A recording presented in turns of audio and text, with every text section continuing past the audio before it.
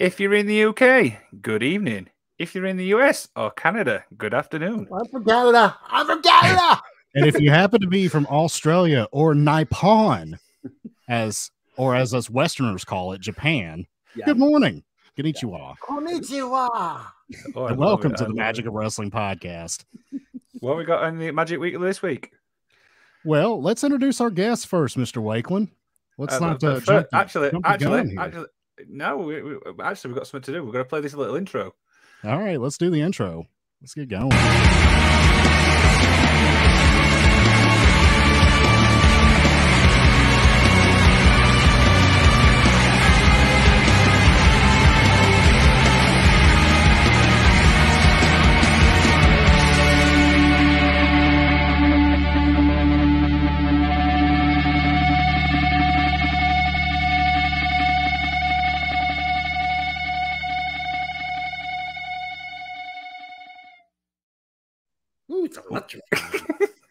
Oh, the expert. It's over. All right, guys, I got in the zone later.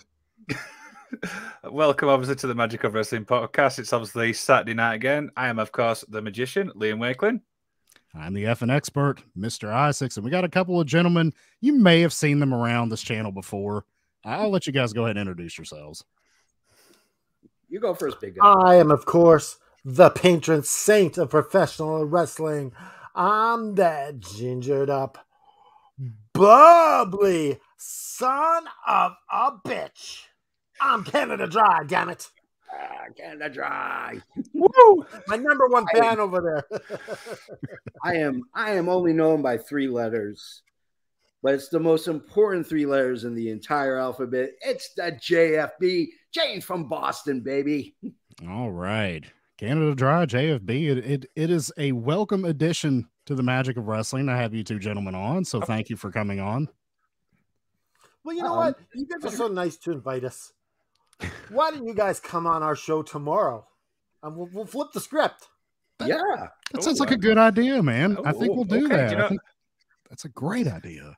Yeah, we'll play some million bag Yahtzee. And, well, if I got come on. There you go. If I got bags.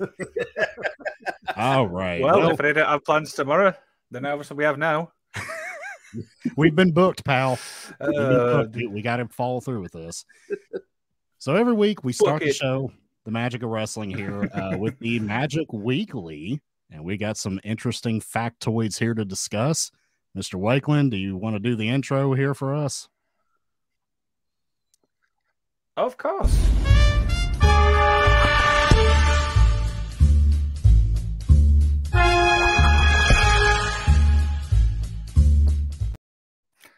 See, I told you we would get longer. Of the Chicago Daily Tribune. I added another 5 seconds on there just for you, Liam. Thank you. I jam to it every single week, so what can you say? All right. So, of course, go ahead. What we got in the Magic Weekly this week? What we got in the Magic Weekly? The first item we have on the agenda is Vince returns to the board of WWE. And WWE sale imminent, as apparently they have hired a firm to assist in finding a purchaser. What do we think about this, gentlemen? I'm going to start with Canada Dry. Should be interesting where this goes and how this affects all of wrestling. Because when WWE thing, it affects everyone. It affects AEW, it affects TNA. So it should be interesting. Like right now, I think AEW is looking pretty damn good right now, if you ask me. It's all a little joke about everybody's been super nice to me today for some reason. I don't quite know why. JFB, what do you think about this whole mess?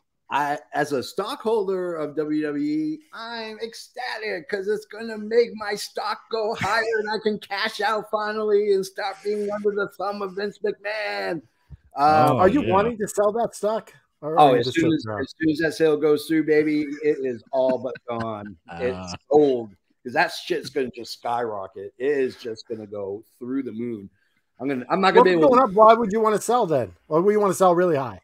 Oh, I'm going to sell it when it hits right when the sale gets official and that stock just like triples.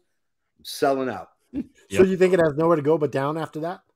Oh yeah, it's going to completely fall, especially when we find out who the actual buyers are, because it's not anybody from the United States. It's a foreign country. Not looking forward to it. Mr. Wakeland, your thoughts, sir? So obviously we spoke about this on Wrestling with the Paranormal, and I kind of went on a little bit of a rant. I think it's an absolute joke that obviously has gone back to the board. But if it's a sale, is everybody going to be happy if WWE gets sold? That remains to be seen. But as everybody says there, who's going to buy WWE? Yeah. I mean, that's the big question here. Who is going to step up and purchase WWE? Now, there's several different companies that I've seen listed. The one that immediately came to mind to me was Endeavor, which is the talent agency that purchased the UFC a couple years back. Mm-hmm. They represent some people in WWE. So I thought that might be a good fit. I also think that NBC Universal might be a good fit since they're already on Peacock. Yeah. But let's just go around here just very quickly. Who do you think is going to be the buyer of WWE? Canada Dry, who's buying WWE? Okay, so we only get one, right? Let's just say one, and Just you can't one. say one else. So you pick your one, you move on. All right, so I'm going to go with NBC because of Peacock, and I think I think that they're the safest buy. I think because they're not going to change too much. All right, JFB, who buys WWE? Well, I can't use Canada Dries. He stole it, that son of a bitch. But You can agree with them. I can agree. Okay, I'll agree. Yeah, I think NBC Universal. I think also too, Amazon might. Who's a son of a bitch now? I think Amazon might be a player in this. They just bought MGM. They are trying to really be competitive in the streaming market, and that's the best way to do it, is to get something that is worldwide and worth billions and billions of dollars. Good answer. Mr. Wakeland, who buys WWE? I kind of agree with these two guys. I think NBC, but I'm just going to throw a little joke in here. I think Disney, because sometimes it's like watching Disney WWE. It would be cool to see them on Disney Plus. Yeah, but if Disney Plus happens, China is a Disney princess now. That would be awful. All right, gentlemen, let's move on to the next topic here. So, earlier this week in the magical land of Nippon, we saw Wrestle Kingdom, which was a fantastic show. I loved it. Not going to talk about the whole thing here, but I just wanted to highlight a couple of specific items. We had the great Omega Ospreay match, and we had the debut of a returning Mercedes Moné, formerly known as Sasha Banks. JFB, what did you think about these two big events from Wrestle Kingdom, or any other thoughts about Wrestle Kingdom? Well, it happened in the Tokyo Dome, so you know Dave Meltzer is going to give it a 10-star. 15 stars. 15, 20 stars. 36 stars. It was really good. I was not shocked. I was not surprised. That's what I expected. I expected 10-star bout. I got a 10-star bout. Those guys went at it, violently went at it. Mercedes Moné, I feel like she fell flat. There was no excitement. Like when everybody knew she was coming. Everybody knew she was there. She came out. She botched her move to take out Kairi, and then kind of just gave a really half-hearted promo. It fell flat for me. I didn't run out and buy a freaking Mercedes Moné shirt on Pro Wrestling. I got you. Canada Dry, what did you think, sir? I thought that hair of hers was horrendous. What the hell is that? You didn't like the blue leopard look? Oh my goodness! Just go back to the blue or pink hair. Yeah, it was flames on her hair. Yeah, she was on fire. But that match between Omega and Ospreay, that was amazing. It was a joy to watch. As they say in wrestling, no wasted moves. They always say that. No wasted moves. He's so good. They were incredible. Maybe Forbidden Door, we see a rematch. Yeah. I would say a rematch is on the horizon. Mr. Wakeland, what are your thoughts? So this is obviously the first New Japan actual pay-per-view I actually watched. So I went in kind of like, let's see what this actually brings. But as JFB said there, I was really disappointed with the Mercedes debut. Everybody knew it was coming, so I'm like, really? And then obviously she botched the whole thing. So I feel like that actually really fell flat. But as regards to Will Ospreay and Omega, I mean, the match got, what was it, 6 and 3? I forgot exactly how many stars it got, but it got a lot. Yeah. But now obviously Ospreay's tied now with the most Dave Meltzer star ratings. Surprise, surprise. Yeah, there you go. Well, for me, the Mercedes Moné thing, it did fall flat. I thought she looked really cool in the kimono when she was coming out. Her hair did look kind of ridiculous, but whatever. It's just kind of a nitpicky thing, I guess. The botched move, the promo, I don't know if she was nervous. I don't know if the crowd being silent. Yeah, I mean, the crowd being so silent for a New Japan crowd, like, I think it could throw off some American performers from time to time if they're not used to that. I think so. So when she feels like she's cutting a promo in a room with nobody there and everything's dark around her, she probably just felt really awkward and strange and just, I don't know. It did definitely fall flat. I do think her and Kari is going to be a good match, though, so I'm looking forward to that. Yeah. And I do think when you go to a new promotion, it's not the easiest thing to do to adapt your character to that place and just go smoothly. It's not always seamless. Yeah. We also have to remember as well, as obviously she spent so much time in obviously WWE, so it's kind of like new territory for her in a way. Yeah, I mean, I don't know if she ever worked in Japan. It's a completely different culture and everything. But Omega and Ospreay, brilliant match, very well done. Loved it. I love the blood. I love Don Callis on commentary. I thought he was great. I love the table spot where Omega's just slamming Ospreay's head and you could see the blood just like coming onto the table. I mean, it was just brilliant. Like everything about the match was great. So do you guys know that Liam the Magician has a crush on Angelina Love? Why is that relevant? Why is that relevant? Love wasn't at Wrestle Kingdom, pal. I know, but did you guys know this? I did not. But she's an attractive woman. She's been around a long time. Yeah. Shall I just go? Hey, carry on. Let's move on. All right. So the last item I have on the Magic Weekly, Jeff Jarrett commented on the Kurt Angle, Karen Jarrett issue that was brought up, of course, famously by Max Caster and the Acclaimed in a promo. And this is what he had to say on his podcast. And he said, and I quote, "The whole that I'm stealing Kurt Angle's wife, that is kind of a generation removed. I want to kind of set the record straight here, and this is completely with all due respect. I've kept my mouth shut for 10 or 12 years for two reasons. Kyra Angle and Cody Angle. They're old enough now. They know the absolute truth, but me stealing Kurt's wife is the furthest thing from the truth."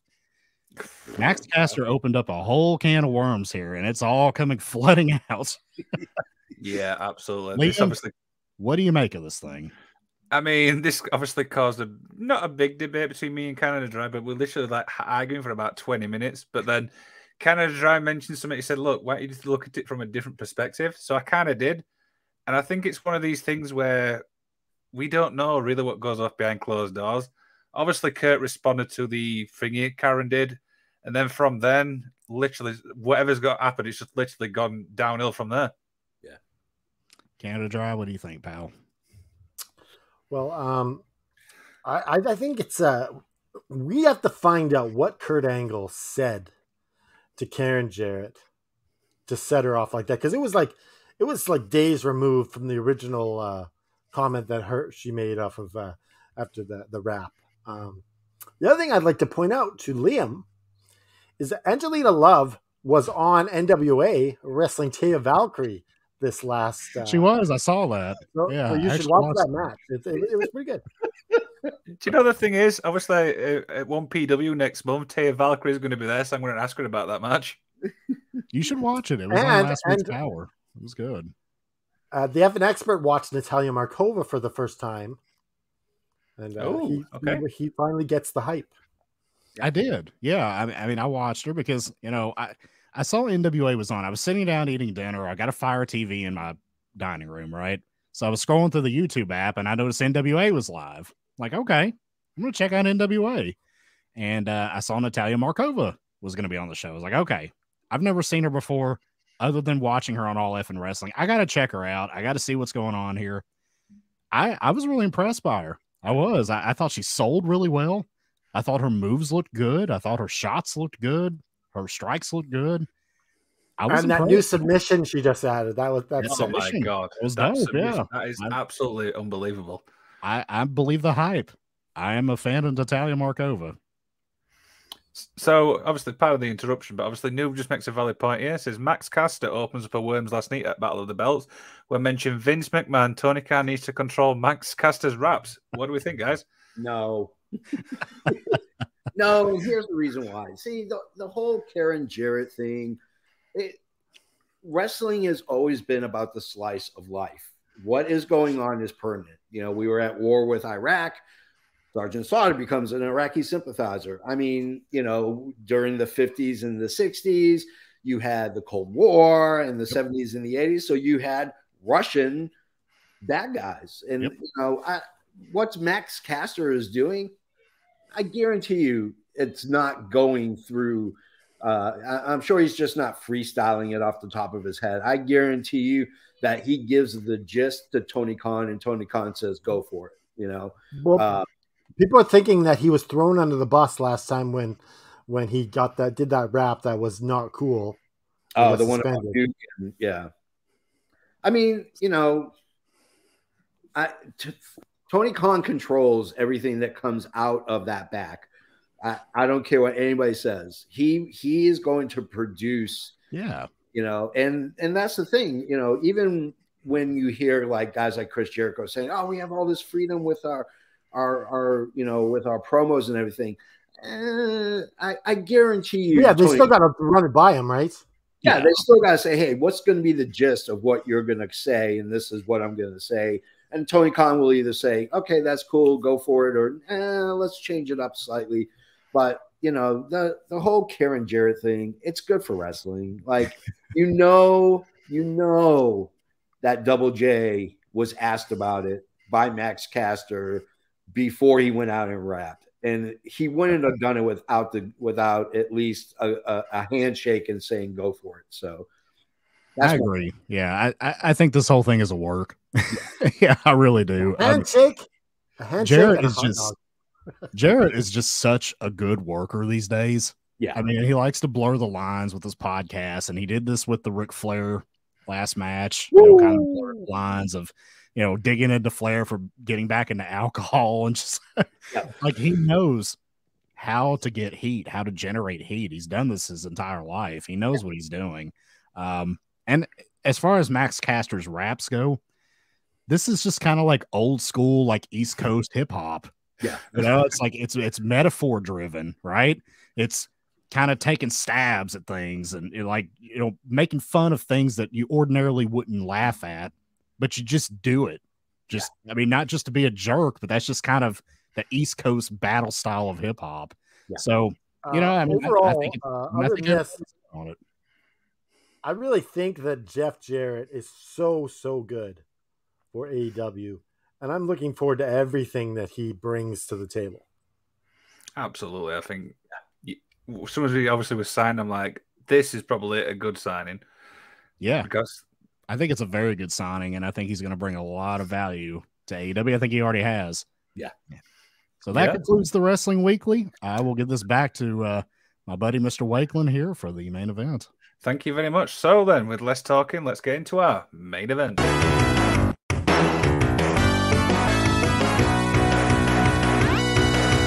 The main event.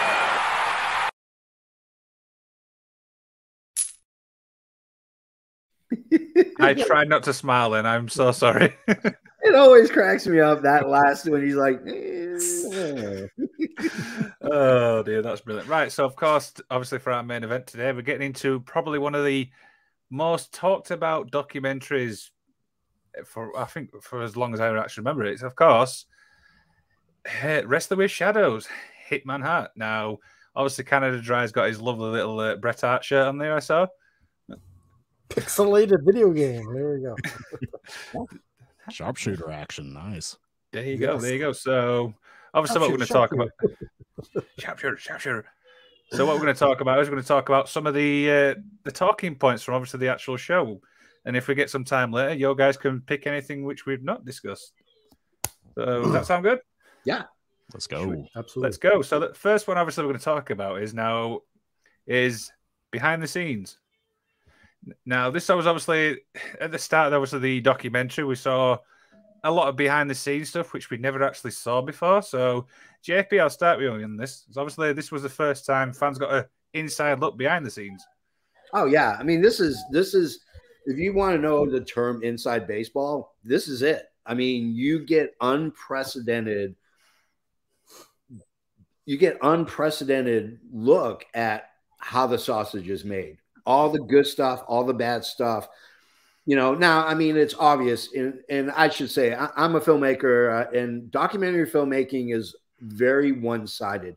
You're only getting one opinion. You're not getting both sides. It's not, here's this guy's side, there's this guy's side. What we're seeing is everything from Bret's point of view and what Bret's beliefs are. And so it really is. I mean, Jake the Snake and all those, they have great documentaries, but that was one of the first times that we got to see what it was like to be a wrestler, the wear and tear, the schedule, and dealing with contracts and upfronts and down. We got to see all of that. I have it. I have it on DVD. I watch it at least once a year because it's just that good. Absolutely. Canada Dry, anything to add on this? Oh, just the way, and even how it starts, you're just pulled into this world that you didn't know about. I remember the first time I watched it, I was like, "Holy crap, this is what it's like." Yeah. And like even back then, like Sonny's playing with his kid, and she seems so wholesome back then. Yeah. Just everything, like the headbangers playing with his kid, and his kid is actually a huge part of this documentary. Like he's in it a lot. Absolutely. And, like you could even at the end, his kid is carrying the flag as they're getting ready to go down for the Montreal match, and sees a little kid just marching behind them. That's so cute. The way they did this was groundbreaking, because it opened the door for all the other wrestling documentaries. If you don't have this documentary, I'm not sure if the other ones get funding, because you really need something like this to open the door and say, hey, people are going to watch, people are going to pay for this. Yep, absolutely.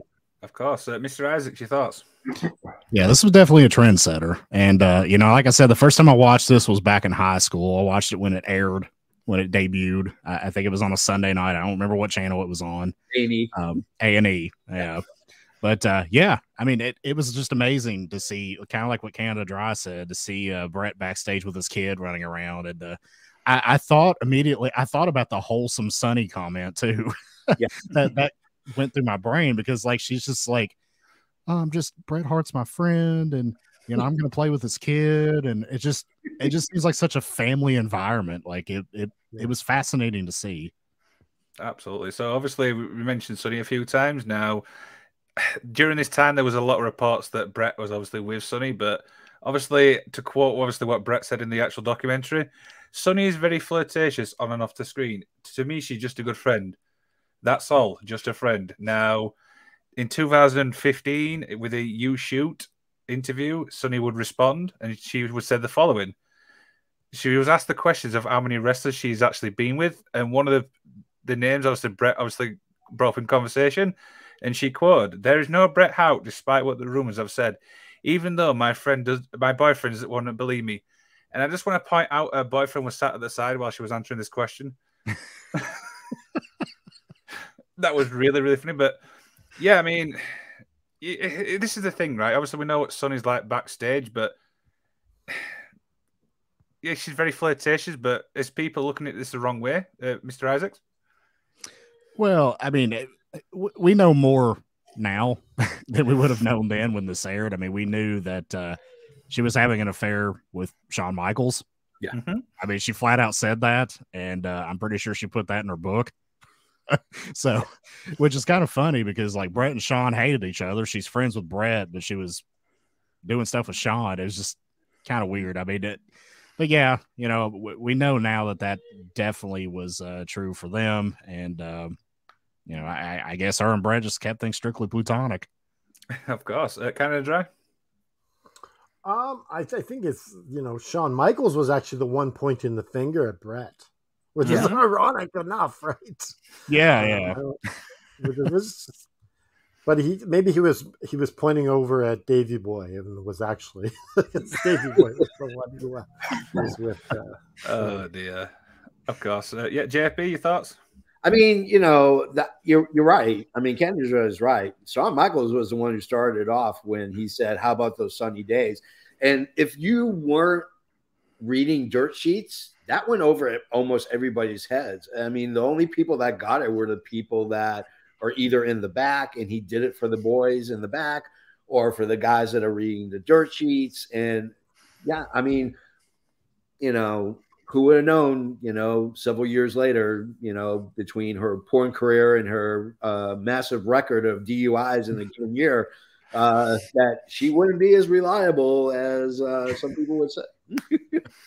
Of course. Yeah. Sticking with obviously the backstage thing, did this little segment change your perception of a wrestler? It could be good or bad, JP? Yeah, I mean, it solidified to me definitely how much more I liked Bret after watching. You know, I was a huge Bret Hart fan growing up. Watching the documentary, realizing that you have to make tough decisions. And at the end of the day, the decisions you make affect only three people: you, your wife, or husband, and your kids. That's it. And he had the opportunity to provide for his family, even though at first he decided to go with WWE and he was going to be honorable and see out his contract. And, you know, because he respected Vince, you know, but at the end of the day, you got to do what's right for your family. And that made me a lot more proud to be a Bret Hart fan. You know, I mean, I remember going to a show about 3 months before the 3 months before the Montreal Screwjob happened, and got yelled and screamed at, and because I had a Bret Hart shirt, and people would just calling me names, and I was like, okay, you know. Oh, was this during the Canada Wars?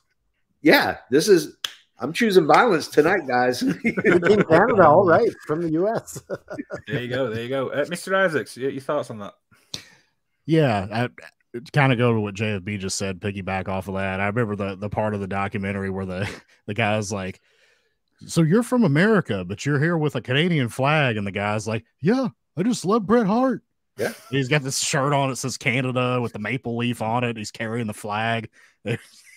And talked about how he was getting heckled by people. It was just, yeah, it was amazing. But going back to the original point here that Liam was bringing up, yeah, this definitely humanized everybody a lot in a way that we had never seen before. And I already loved Bret Hart to begin with. He was my favorite wrestler too when I was a kid, and I kind of got out of the purely aesthetic part of it and got more into the technical side of it.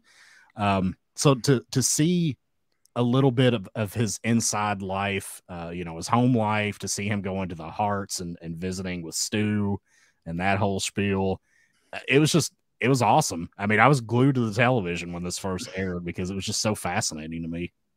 Absolutely. Canada Dry? Well, it did two things.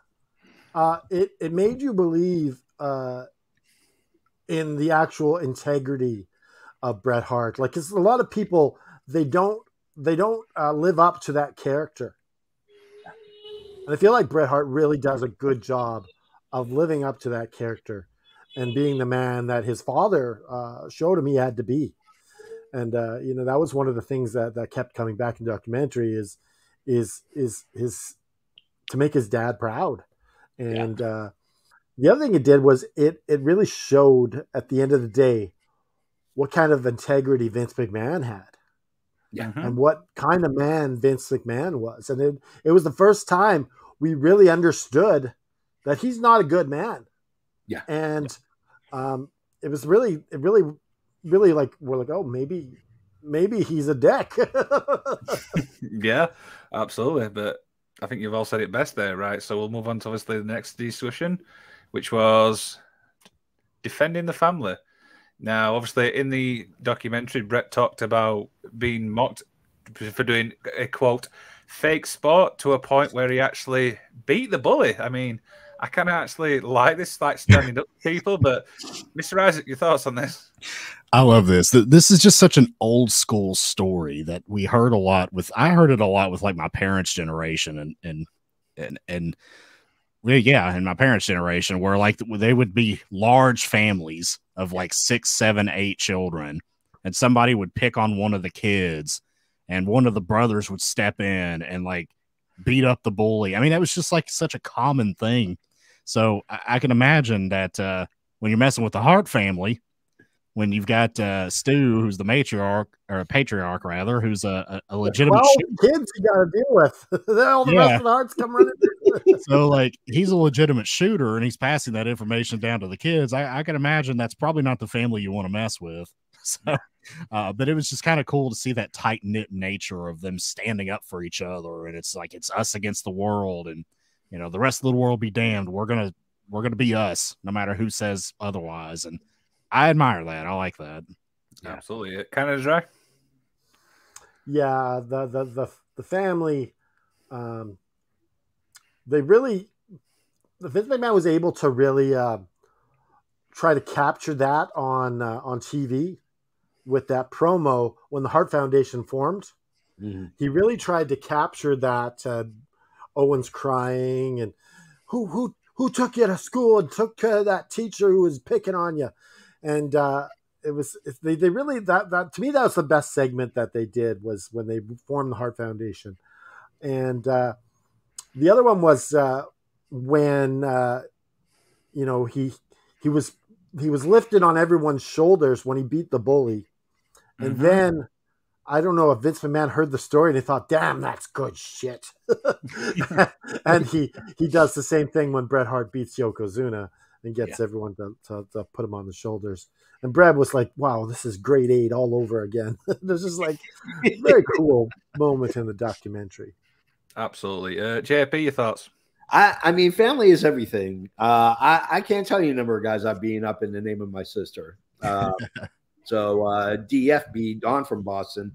Yeah, there's a couple of guys that got knuckle sandwiches or shoved into a locker for picking on my sister, and rightfully so. And it's so good, because when you have a family that large, I mean, it's hard, and especially with the age gap, it's hard to keep tabs on where everybody is. I mean, Owen was the youngest, Bret was one of the oldest, and you had all these other Hart kids running around rampant through Calgary. I mean, nowadays you just slip an Apple tag on them and you could track them on your phone. Back then, I mean, JFB, a family that prays together stays together.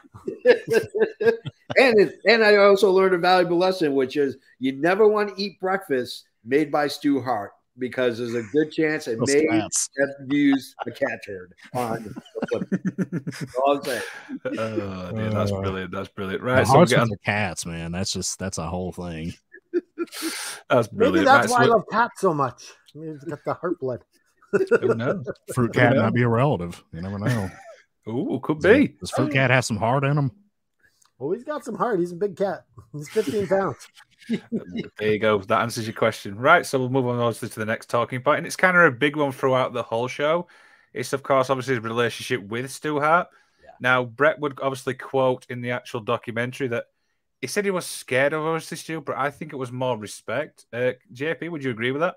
I agree. I think there was a small amount of fear, because, I mean, all you have to do is just listen to the audio that's played from Bret, in that, when you hear these men screaming for their lives in the dungeon. So, yeah, I think a little fear, but I think a lot of it had to do with respect. I mean, you know, his dad did what they had to do for the family, to feed the family, take care of the family. And obviously that was promoting, you know, Stampede Wrestling, and eventually when it wasn't viable enough, sell it and make some money. But yeah, I think it's a lot more respect and a little bit of fear. You got to have a little bit of fear of the old man. Absolutely. Mr. Eyesiks? Yeah, I agree with that. I think he just had the utmost respect for him. As typically large families like this that stick to each other and get really close like that, they do hold their parents in much reverence here. Yeah. And I think that's the case here as well. Stu Hart was just this old school guy who just I couldn't help but laugh whenever the guy came in and was like, "Oh, okay, Mr. Hart, I'll come in and you could show me some things." You know, he's all cocky, like, what's this old man gonna do to me? He said "sir" a lot though. Yeah, he was real respectful, but he was like, "Yeah, you know, what's this old man gonna do to me?" And then he's like, "Oh, yes, sir, yeah, I feel it." You know, it's just so funny to see like a little old man stretch these young guys like that. He's just so mild mannered, but yet he's got that shooter skill in him where he could just stretch anybody. It's fascinating stuff, man. Absolutely. Yeah, kind of dry.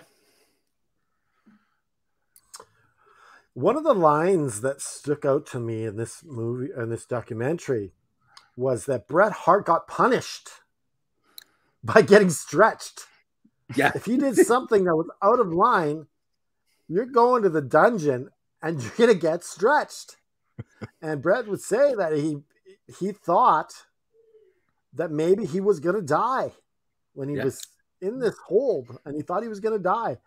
And it went through his mind, maybe the next day in the newspapers, wrestler goes too far, kills son. That's what he thought, that this is a real possibility. It's just like he was doing his best, but that's what he did. He was trying to teach Bret the right way. Yeah, absolutely. So obviously in this as well, we also learned that Stu, quote unquote, got stretched first. I mean, that's probably the actual direct line.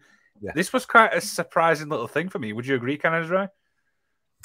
You got to start somewhere. Everyone's got an origin story. So yeah, he was part of the shooters. He was a foster kid, and you know, you got to start somewhere. Yeah, absolutely. JP. Oh yeah, I mean, yeah, I mean, you're not gonna learn unless you're doing, you know, and so it makes perfect sense that he got stretched and then just took that and brought it to another level.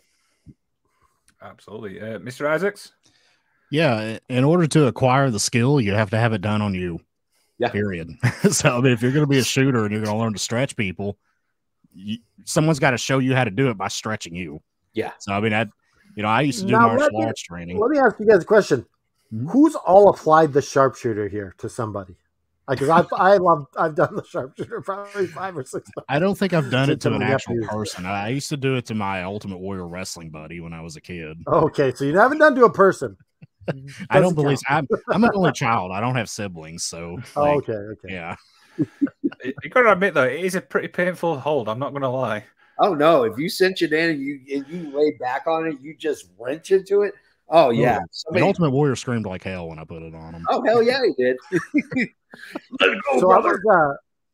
I was wrestling with this guy, and he's about 500 pounds. And all right, was this man Yokozuna? So we're just wrestling, and he's just this big guy. He's really heavy, and he got all his weight on me, and I couldn't breathe. And so I was like, well, I can't do the sharpshooter. I can't do anything. So I just wrap my knee around his knee and just start crunching it. And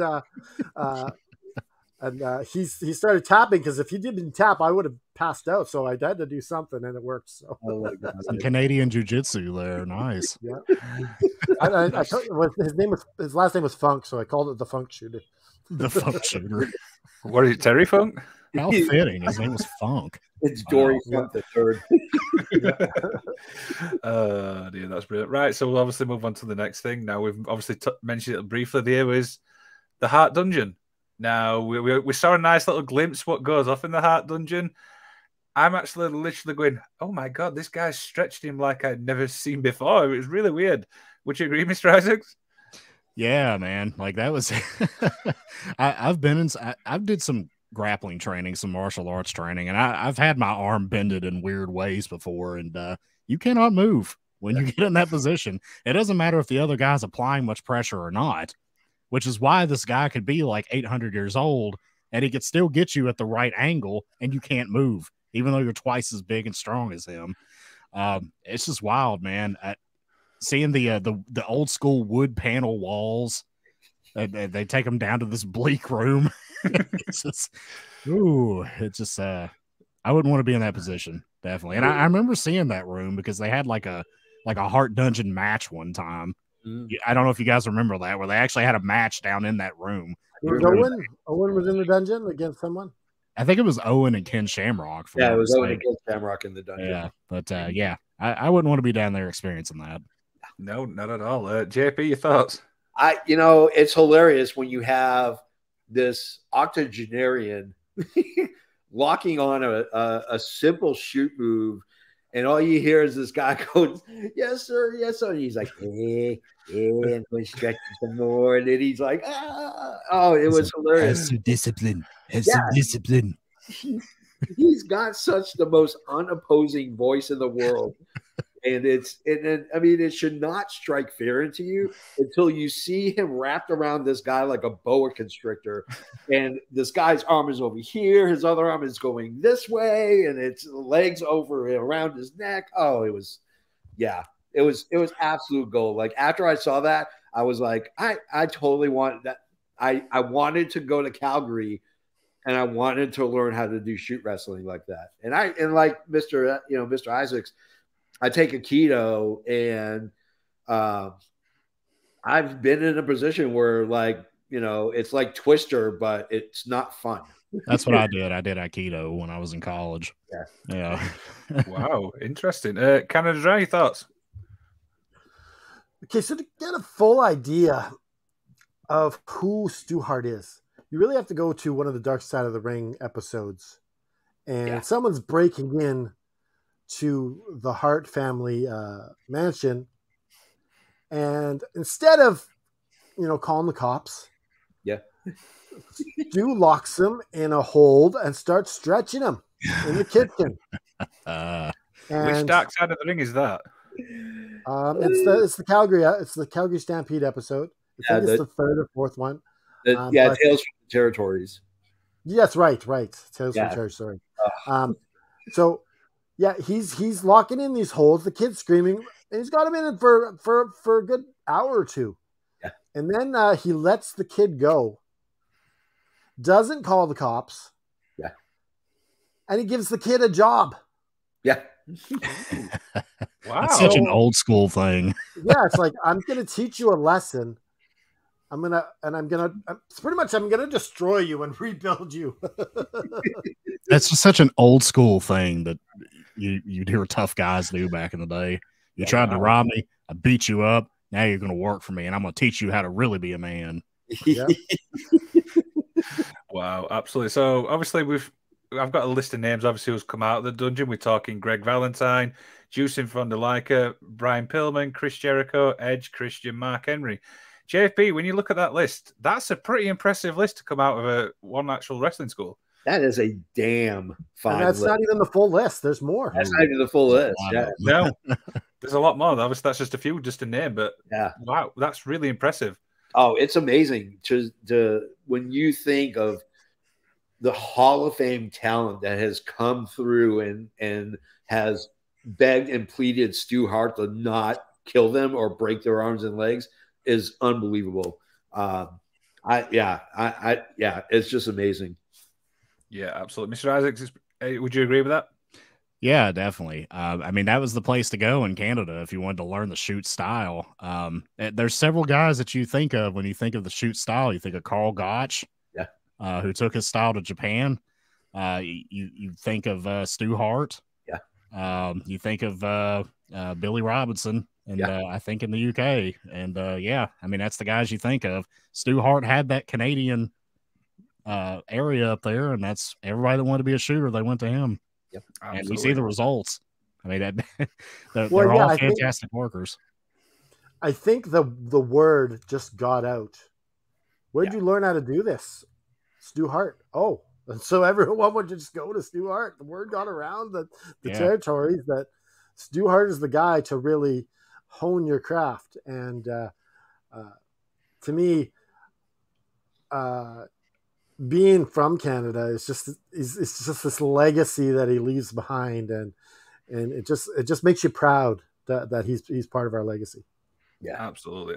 Like I said, that's an amazing list. So we'll get onto a big one now, and I'm really excited to get everybody's thoughts on this. And of course, it's the ongoing feud, obviously, with Shawn Michaels. He obviously spoke about that briefly in Wrestling with Shadows, saying that he felt upstaged a little bit by him. Yeah. Mr. Eyesiks, I'll start with you on this one. Your thoughts? Yeah, I mean, Bret versus Shawn was the kayfabe and shoot feud of the 1990s. Yeah, I mean, it's very clear that these two did not get along at all. We've heard countless stories over the years outside of this documentary about them not getting along at all. And it's just two diametrically opposed views and philosophies of wrestling. Like you get Bret, who wasn't really comfortable playing the heel, but he kind of got pushed to be that guy. And, Shawn, who was kind of sort of a tweener, babyface / heel, depending on what audience he was in front of, who was way more of a heel in real life, but was playing more of the babyface role. And he's like, call me this homophobic slur, or call me that. And Bret's like, I don't want to do that. Like, that's not my character. It's just two very different philosophical views of wrestling, and they butt heads all through the 90s. And you could see it in this documentary. Absolutely. Yeah. Kind of dry your thoughts. Well, yeah, I think, there's the sit-down interview that they had on the doc on I think it was a DVD first before it was on the network. They had I think so. Yeah, they had a DVD of it. Yeah. So they had the sit-down interview between the two, and originally Shawn Michaels really looked up to Bret and really wanted Bret's approval. But, Bret never really saw that. He just saw this younger guy and just kind of ego-driven and just out of control. And I think it was just Shawn's climbing the ladder as Bret's really coming into his own and really worldwide famous. All over the world, Bret's just this household name. But in the United States, Shawn's kind of upstaging him, and he's doing it in a different way. He's doing the dancing and all that sexy stuff, and just like posing in Playboy. A lot of the Playgirl. He right. posed. And there was a claim that women don't really read those magazines as men. I was just going to point out, that guy in the parking lot was like, yeah, it's Shawn Michaels just play a girl. Doesn't he know it's mostly guys that look at that? Well, Bret mentioned that in a promo. So I think he was just repeating something Bret said that was he was told to say. Yeah. It was the whole screw job comes down to that Shawn said to Bret, I'm not willing. Well, originally Bret said, I just want you to know that I'm perfectly fine losing the belt to you. And Shawn goes, I wouldn't do the same for you. And it was just like this shot that was unneeded. If Shawn doesn't say that, none of this happens. Bret just loses the belt, and Bret goes to WCW, and we're not talking about this.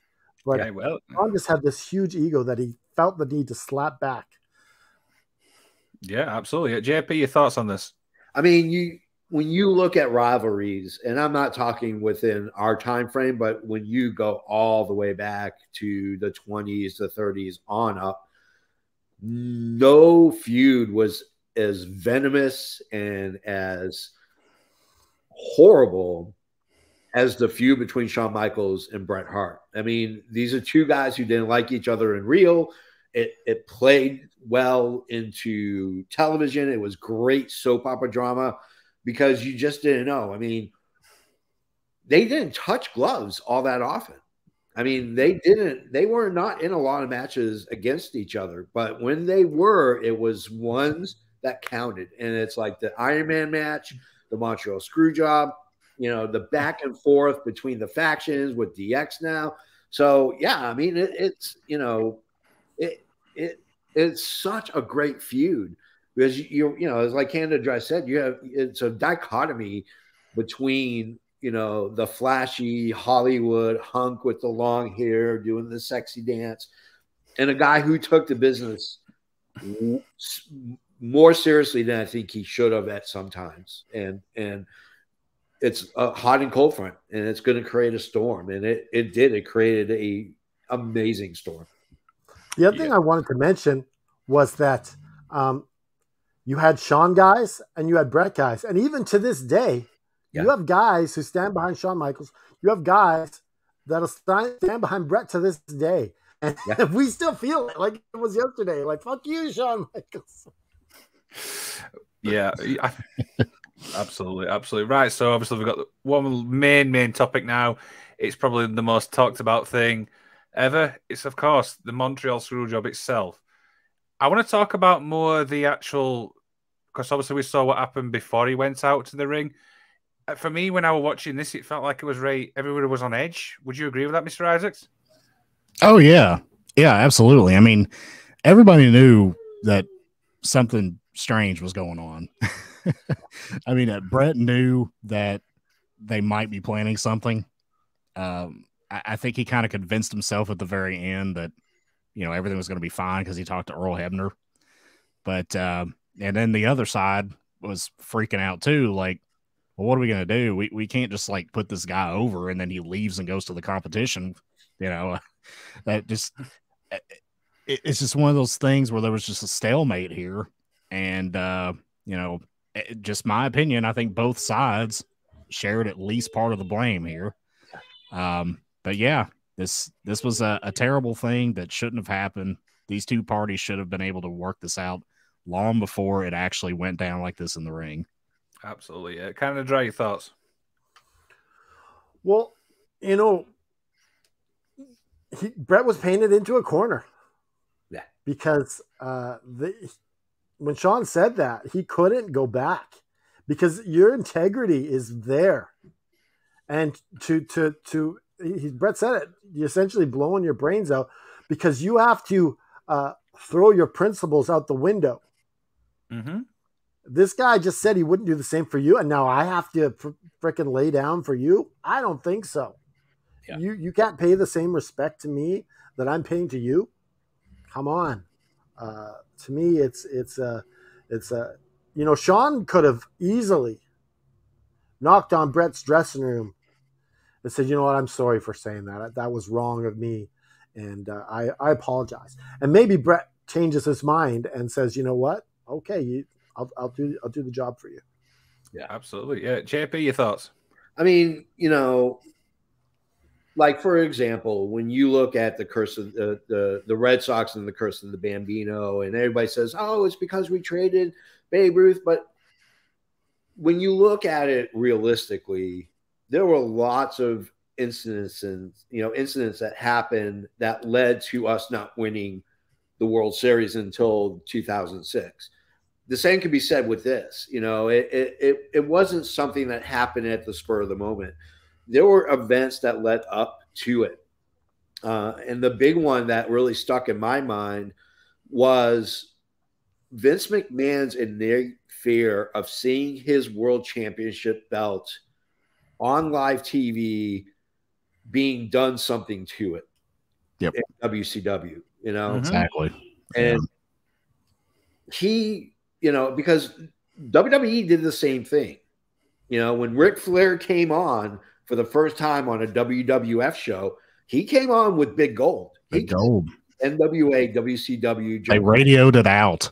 Yeah. Like it was blurry, but it was, you could tell that's what it was. And so here he is holding another promotion's belt. And Vince saw Eric Bischoff as he's the kind of guy who's going to do this, he's the kind of guy who is going to screw with me, and so I'm going to do it back. Right. Yeah, I think that's well said. So a follow-up question for this now is, I'll start with kind of drawing this one. Your overall thoughts when obviously the Montreal screw job happened. Your overall feeling? Oh, I was irate. I was irate. I was now a WCW guy. I was no longer a WWE guy. I was now joining the WCW brand, and I wasn't watching WWE. I would stay because Owen was there, so I'd fast forward to his matches and watch those. But that's about it. Right. Okay. JP, your overall opinion when it comes to Montreal. I was so pissed that I threw a glass at, and this is, I was at my parents' house visiting, and I bought the pay-per-view, and they still had a console TV, so I just took this glass and I just hucked it, and it hit the wall behind it. But I was so pissed because I didn't know what was going on, and I was confused, like why it didn't make sense. I mean, Shawn Michaels puts on the sharpshooter, and then Earl Hebner rings a bell before he even tapped out. I'm like, wait a minute, he never tapped out. I'm like looking at my dad. He didn't tap out. And my dad's like, it's wrestling, and of course he used the big F word, but it so made me mad. And still to this day, I'll watch it and I still get pissed off that they did that to him. Right. Mr. Isaac, your thoughts when the Montreal screw job? Yeah, I was always very pro Bret Hart. So like it didn't sit well with me at the time either. Now as the years have gone by, I can understand why Vince felt the need to do it. But yeah, in the moment when I first saw it, I was definitely 100% Team Bret, and I followed him to WCW, and I was very disappointed that WCW didn't do much with him after that. Yeah. But yeah, I was definitely pro Bret. That's a whole other show. Yeah. I mean, in hindsight, though, I can kind of understand why Vince did it for the reasons that JFB mentioned. He was trying to protect his championship. And, Bret's idea of let's just let this be a DQ, a schmoz, as he put it, and then come out the next night and forfeit. But you also remember that he's got that creative control in his contract that's not being he does. Yeah, absolutely. It was not beneficial to the WWE to book it like that. Yeah. You're putting a guy over as he's going to the competition. So pretty much don't give people those kind of contracts then if you're not going to honor it. Oh, I agree. Yeah, don't give people creative control. No wrestler should have creative control. Not at all. I mean, WCW should have learned that with Hogan too. Yeah. There you go. So obviously now we're going to move on to the last little bit, which is the aftermath. Now, obviously so obviously during the documentary, we obviously saw what happened after the actual match. We saw the backstage thing was kind of interesting because I think it was his wife literally telling people off. It was like naughty school kids. That was Hunter she was talking to. Yeah, Hunter. You knew. Yeah, it was kind of weird. I'm like, it's like naughty school kids getting told off by somebody. That's how I felt. But yeah, obviously, Mr. Isaac, your thoughts on the aftermath and obviously the punch up as we call it. Yeah. I think it was funny the scene where they come in the ring and Bret's like holding his hand and they're like, "So what happened, Bret?" His head ran into my hand.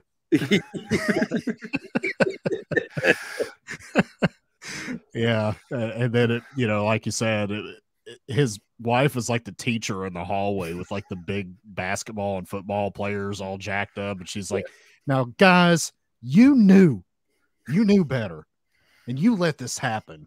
Shame on you." It's just, it was just, it was a crazy sight to see, and of course you see Owen and Bulldog kind of like, ushering her down the hall, like, okay, it's going to be okay. Let's go back and see what Bret's up to. It was just complete chaos, man. Like complete chaos. And a stark contrast to what we saw backstage in the early part of the film when it was just such a like family friendly thing and everybody got along and it was just, one big hug session. And then it's like people are punching people and people are very unhappy. It's sad to see, you know. There you go. JP, your thoughts on the aftermath? You know, it's funny. I was watching it and I was like, I'm going to give 3-1 odds that Julie is going to punch Triple H in the nose and make that nose even worse looking. Like, I was expecting Julie to be the aggressor in all of this, not Bret. Like, I knew Bret was very pissed off, but violence doesn't solve everything. And I really would like to have seen Julie just slap the living shit out of Triple H and Shawn Michaels. Well, she could have got a free shot. He's not going to do anything. Oh yeah. She they wouldn't have retaliated. Yeah, she was irate. She was red in the face. Like, she saw red. She chose violence that day. Thank God Owen and Davey Boy and Pillman kind of pushed her away and like, okay, let's go here. Yeah, absolutely. Kind of dry. Your thoughts on the aftermath? You know, I think like Bret Hart is the only one who, you know, like that really got one in on Vince McMahon.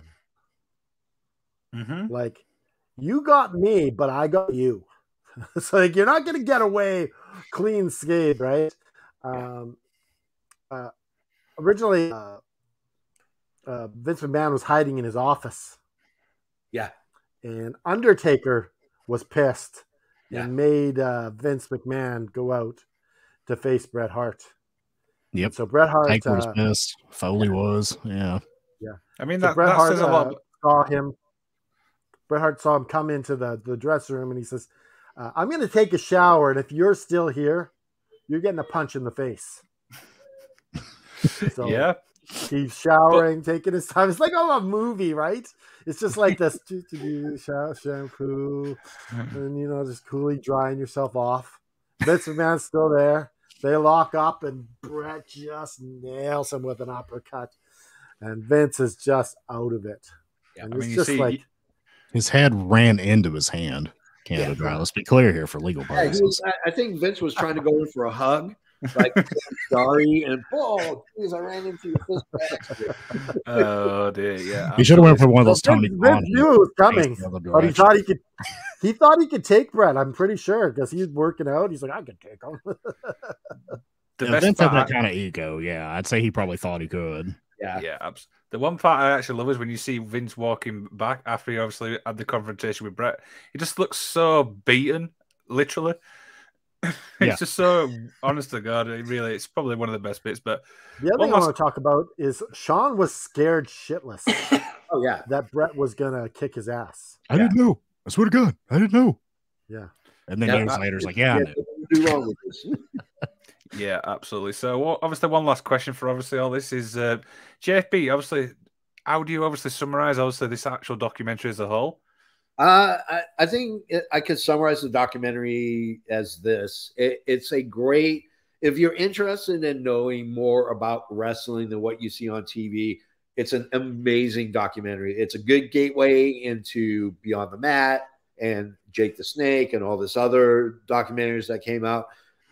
It made me appreciate more what these guys truly do, because the regular fan just watches Monday Night Raw or SmackDown or AEW Dynamite, and they're like, oh, okay, and then it's next week.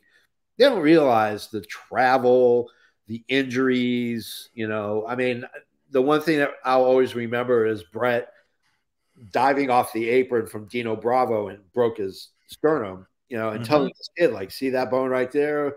I broke his sternum. Yeah, that's I don't know if you have one, but I do. Yeah.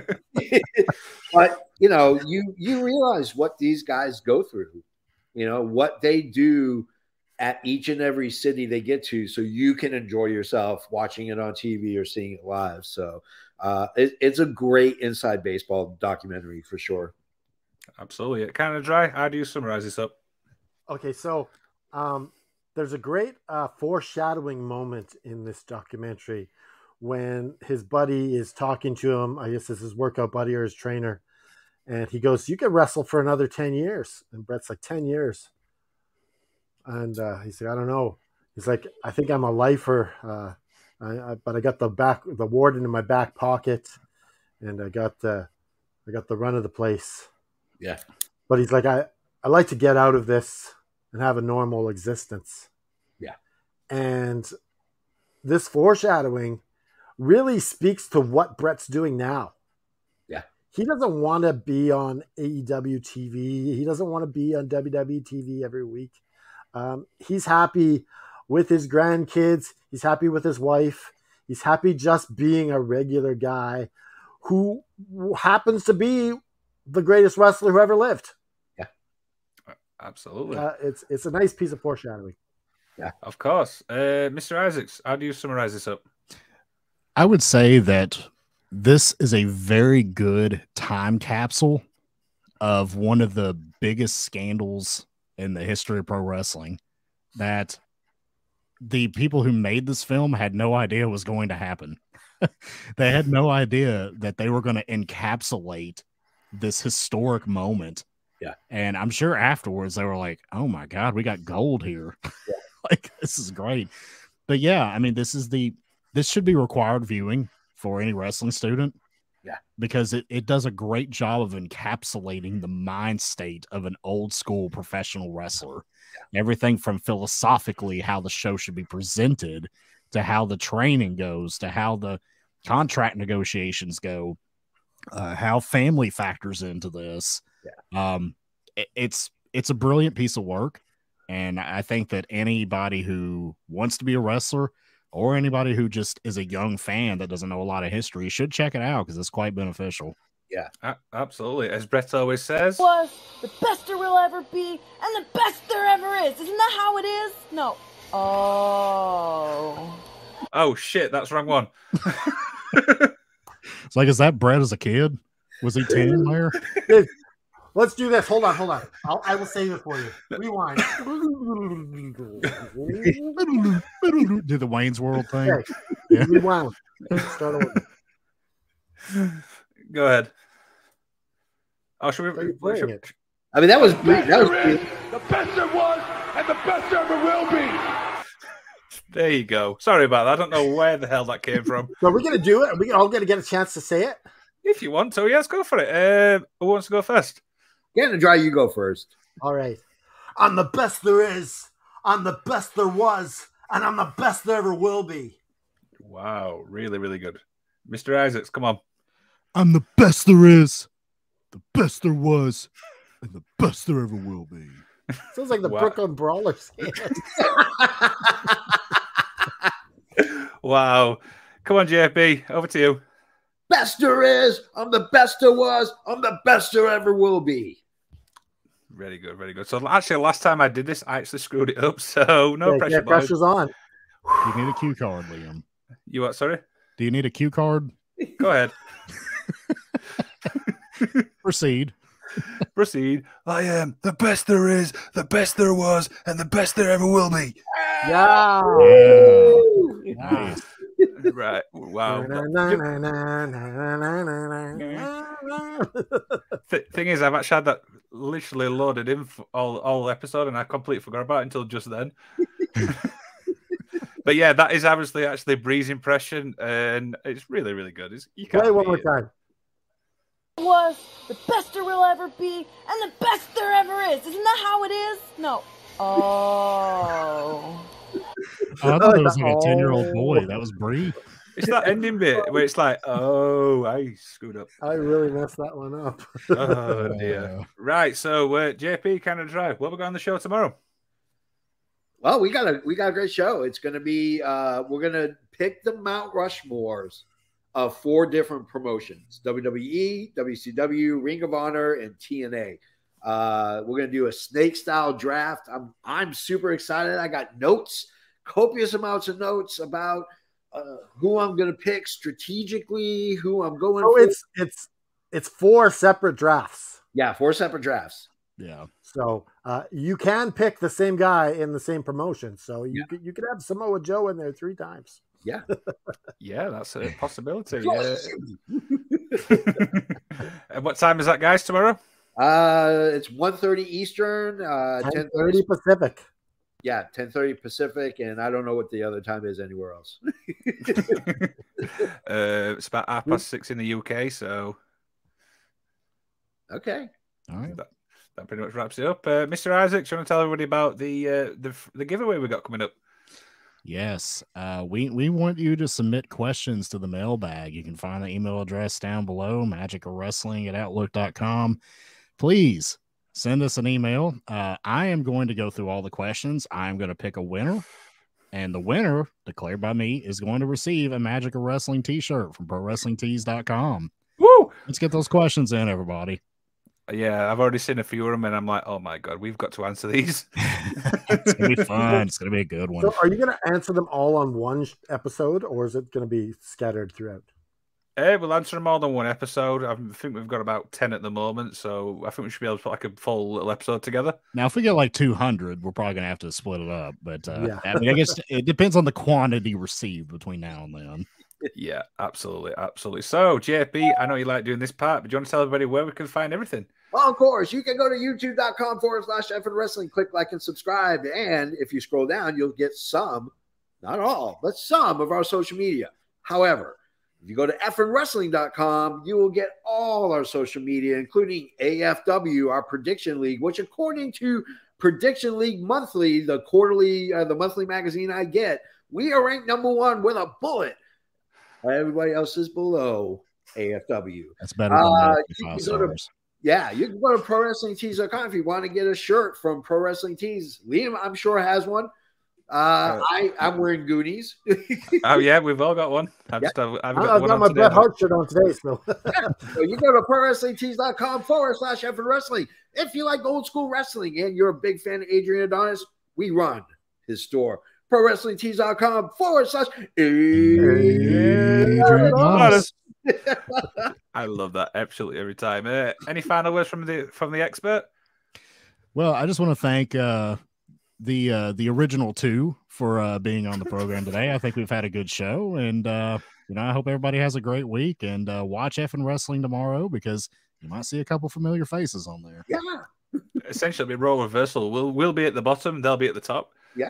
Yeah. Started from the bottom. Now we're here. This is our moment on top. Tomorrow will be flip exactly. Any final words from JFB? No. Okay. Canada Dry, you get the last word. Remember, just keep fighting. Woo!